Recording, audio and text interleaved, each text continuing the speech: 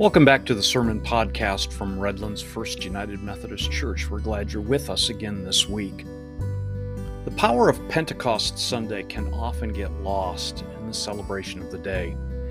We know the story of the disciples locked in a room, speaking in tongues to a gathered crowd on a feast day. But the idea of speaking in tongues can often seem inaccessible to us. Especially those of you, if you're like me, you have a hard enough time with one language, English in my case. It isn't just that they spoke in tongues, though, the disciples that day. It's what they spoke. They stood up, empowered by the Holy Spirit, to tell God's story as revealed in the life, death, and resurrection of Christ. This is a powerful story of healing for all of creation. It was the power to stand up in a public square, to speak powerfully and boldly in a language that made sense to those who were there from all over the world. This witness that they made was countercultural, and it didn't end on Pentecost. The fledgling community of faith went forward from that very day. They went forward into the broader world to stand up and speak God's story of life and love in the needs of the world they encountered. This is a particularly empowering witness for us today as we consider all of the corrupting systems and experiences we deal with today.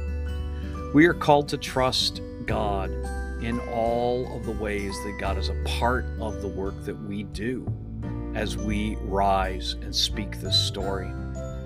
We don't want to be a jerk in the ways that we share. Civility does matter. But the call to engage in civility doesn't absolve us of the need to speak God's story of mercy and justice with boldness and resolve. Scripture is from the book of Acts, chapter 2, verses 1 through 21. Coming of the Holy Spirit. When the day of Pentecost had come, they were all together in one place. And suddenly, from heaven, there came a sound like the rush of a violent wind, and filled the entire house where they were sitting. Divided tongues as of fire appeared among them, and a tongue rested on each of them. All of them were filled with the Holy Spirit and began to speak in other languages, as the Spirit gave them ability. Now there were devout Jews from every nation under heaven, living in Jerusalem. And at this sound the crowd gathered and was bewildered, because each one heard them speaking in the native language of each. Amazed and astonished, they asked, "Are not all of these who are speaking Galileans? And how is it that we hear, each of us in our own native language, Parthians, Medes, Elamites, and residents of Mesopotamia, Judea, Cappadocia, Pontus, and Asia, Phrygia, Pamphylia, Egypt, and the parts of Libya belonging to Cyrene, and visitors from Rome, both Jews and proselytes, Cretans and Arabs. In our own language, we hear them speaking about God's deeds of power." All were amazed and perplexed, saying to one another, "What does this mean?" But others sneered and said, "They are filled with new wine." But Peter, standing with the 11, raised his voice and addressed them, "Men of Judea, and all who live in Jerusalem, let this be known to you, and listen to what I say. Indeed, these are not drunk, as you suppose, for it is only 9 o'clock in the morning. No, this is what was spoken through the prophet Joel.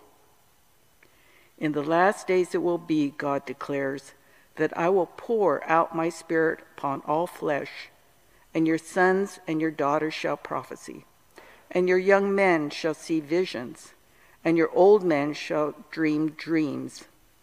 Even upon my slaves, both men and women, in those days I will pour out my Spirit, and they shall prophesy. And I will show portents in the heaven above and signs on the earth below, blood and fire and smoky mist. the sun shall be turned to darkness and the moon to blood, before the coming of the Lord's great and glorious day.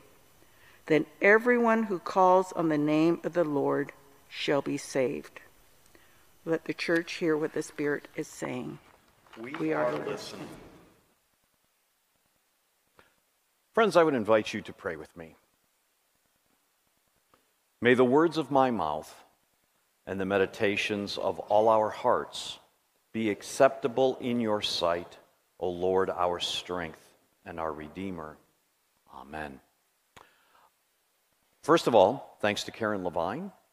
Karen is our worship leader for the month of June, so welcome. Thank you for sharing your gifts. I'm old enough to remember a time when it seemed like civility actually mattered, where civility was actually valued. And we were taught this, right, at an early age. Things like, you have to go along to get along, okay? In other words, don't be a jerk. That you catch more flies with honey than you do with vinegar. Don't speak like a jerk, okay? Others, what did you hear growing up? If you can't say something nice, don't say anything at all, right? See my previous comments. Don't be a jerk, okay? What else do you remember? Don't talk politics or religion, right? Okay, Alan? What goes around comes around. Yeah. There's a corollary to that we won't share here, but Greg knew exactly what I was talking about, which scares me, but that's okay. Civility. What's that? Do unto others as you would have them. I've read that somewhere before, too. Yeah. Well, and that made sense in a time where civility was valued.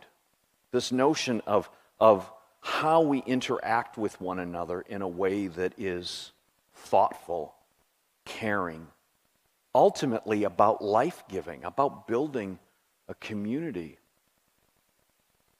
And those kinds of interpersonal relationship pieces are still very important, but we live in a very, very different time right now.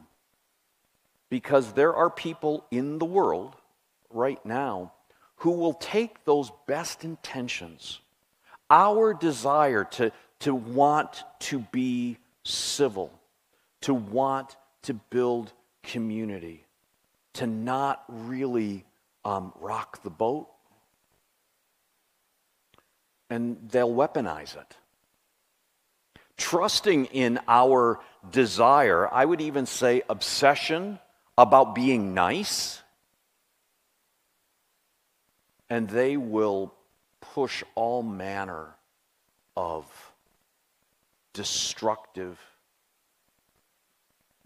community disintegrating rhetoric, because they know that the people who are nice, who were raised and cultured in this idea of civility, because they want to be civil, they won't speak up. And we see that in so many places in the public square today. But something is beginning to shift, I think. Over the course of the last few weeks particularly, but even in the last month, I see people who are standing up and speaking out. Not being jerks, okay? Not trying to create conflict, but standing up to speak a word of hope, a word of encouragement, a word of life, to roll back the devastating effects of some of this other rhetoric. Standing up to speak a different story. Now, this builds a little bit on what we talked about last week in the text from Acts chapter 16. The Apostle Paul, okay, remember this beautiful liberation story from Acts chapter 16, where a slave girl who's being exploited by her masters for profit and power, they cast out this spirit of divination, and they're promptly beaten, stripped, and thrown in prison. And they end up liberating the jailer. They're the ones in prison, but they're liberating the jailer. So the slave girl is liberated, the jailer is liberated, and the lectionary portion of the text stops there, because that's a great story. That's a wonderful, beautiful, empowering story that gives definition and context to the larger gospel story. But in the very next breath, what's not included is Paul stands up. And Paul stands up and speaks out against the injustice that was perpetrated upon him and Silas. When the magistrates in this town realized that they'd made a mistake by doing what they did to Paul, they were hoping to just kind of shoo him out of town quietly. And Paul said, He stood up and he said, okay, here we are, we're Roman citizens, and you did this to us unjustly, and now you're going to just dismiss us and hope we go away? I don't think so. This ability that Paul demonstrates to stand up. Now, Paul, I think, is predisposed to this kind of work anyway. But think about it for a minute, to stand in front of the powers and principalities that just had you stripped, beaten, and thrown in prison. I don't know too many of us, no matter how strong our personality is, that would want to, stick our head in the lion's mouth once again. But Paul does. So why? How? How do you do the math on that? And this is where we go back to the Pentecost experience. The Pentecost experience is where the strength, the courage, the wisdom, the discernment to stand up like that and speak the truth being God's story. To speak the truth in that moment, yes, it's risky. Yes, it's uncertain. Yes, there may be consequences to bear. But the power to do that work is valuable to the person. But it's powerful and valuable to the larger community. Because in the face of systems that would degrade and humiliate and exploit, there is this moment where God's story has to be told. The story of justice and mercy, of reconciliation and love, that in the face of all of the things that would exploit, somebody's got to stand up and tell that story. Somebody has got to speak the gospel, the good news of Christ.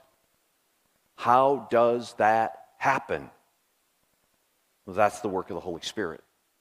On Pentecost, we have this wonderful, lovely image that Karen read of these disciples, these largely uneducated people who in the square on this festival Sunday, empowered by the Holy Spirit, they began to preach the good news, to share the good news of God's love for all of humanity and for all of creation. And they were able to speak it in languages that they did not previously know. Now, this experience is not the speaking in tongues that that the church, folks within the church still practice today, where there's this language, this God language thing that needs an interpretation. No, they're speaking in the languages of the people who are listening. They have Jews that have gathered from all over the known world at that point, who were probably raised outside of a strictly Judean culture. And their first language was probably not Hebrew, and it probably was not Aramaic. And these disciples, empowered by the Holy Spirit, were able to speak in the heart language, the first language, as you've heard me say before, the language in which their mothers sang to them. Deep, emotional, cultural depth and meaning, to hear the good news of God's story in a language that made sense to them. Not just, between their ears, but in their heart, in their very soul. That's what the Spirit enables the disciples to do, the early church to do, but that's what the power of the Holy Spirit enables us to do. To stand up and speak the gospel of grace. To speak the truth. Greater love has no one than to lay down one's life for one's friends. To speak the truth that whenever we do this, whenever we act with justice and mercy and compassion to the least of these who are members of Christ's own family, we do it to Him.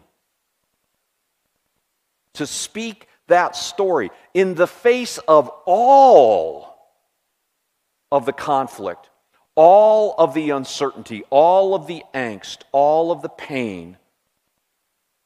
This just opening the newspaper.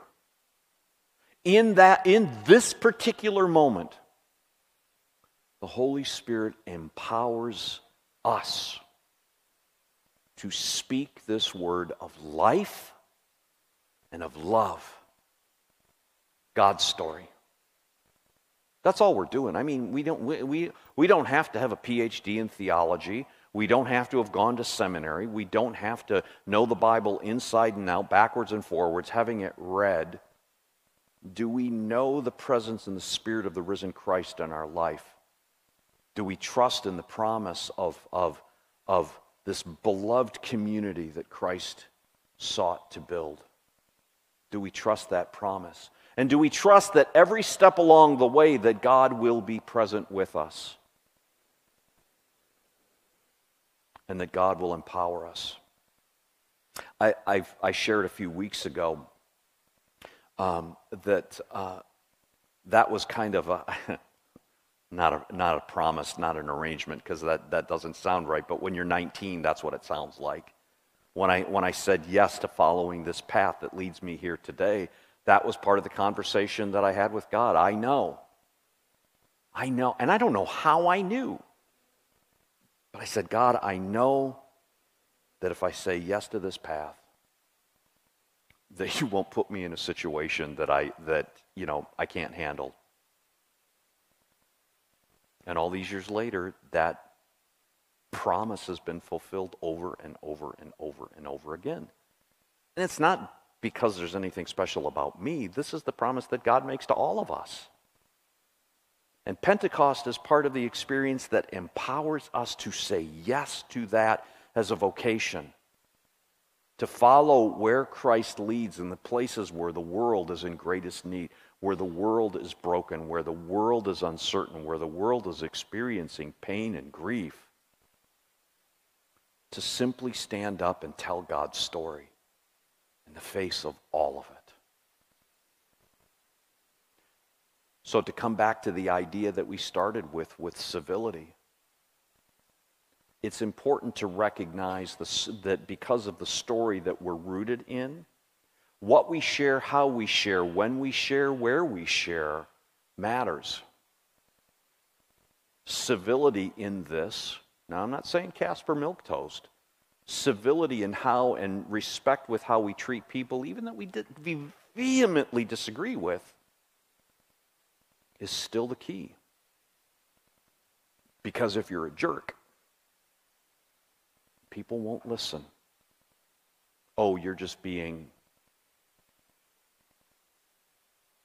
We have within us the capacity to speak in this day, to speak with strength, with resolve, with boldness, with purpose, because woven into the fabric of our life and our experience with the risen Christ is a vision of who we can be as people of faith, but who we can be as a community of faith, gathered together for this purpose, but larger, who we can be with this community.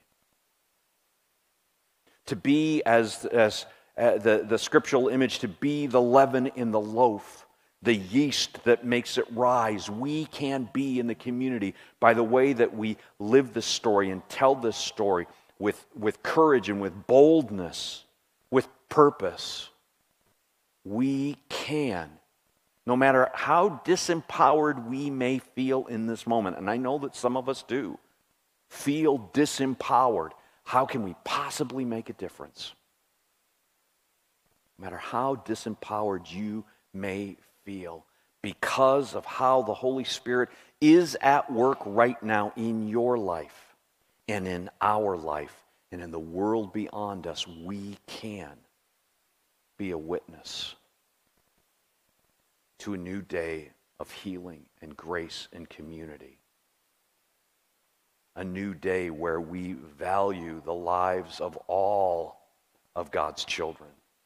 And we build a community that makes space for all of God's children. Whew. Thanks be to God that we are not alone and we are not disempowered. Friends, go in peace and take courage in how the Holy Spirit is at work in your life today. Amen.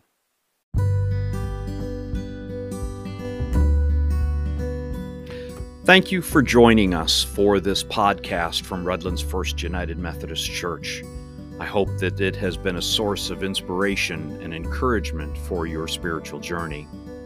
If you're interested in more information about the church, we would invite you to come to our website at redlandsfirstchurch.org. We hope you will join us in person, online, or via this podcast each week as together we open our lives to the movement of the Holy Spirit, that we might grow in faith and be strengthened in the ways that we reflect Christ's presence in the world.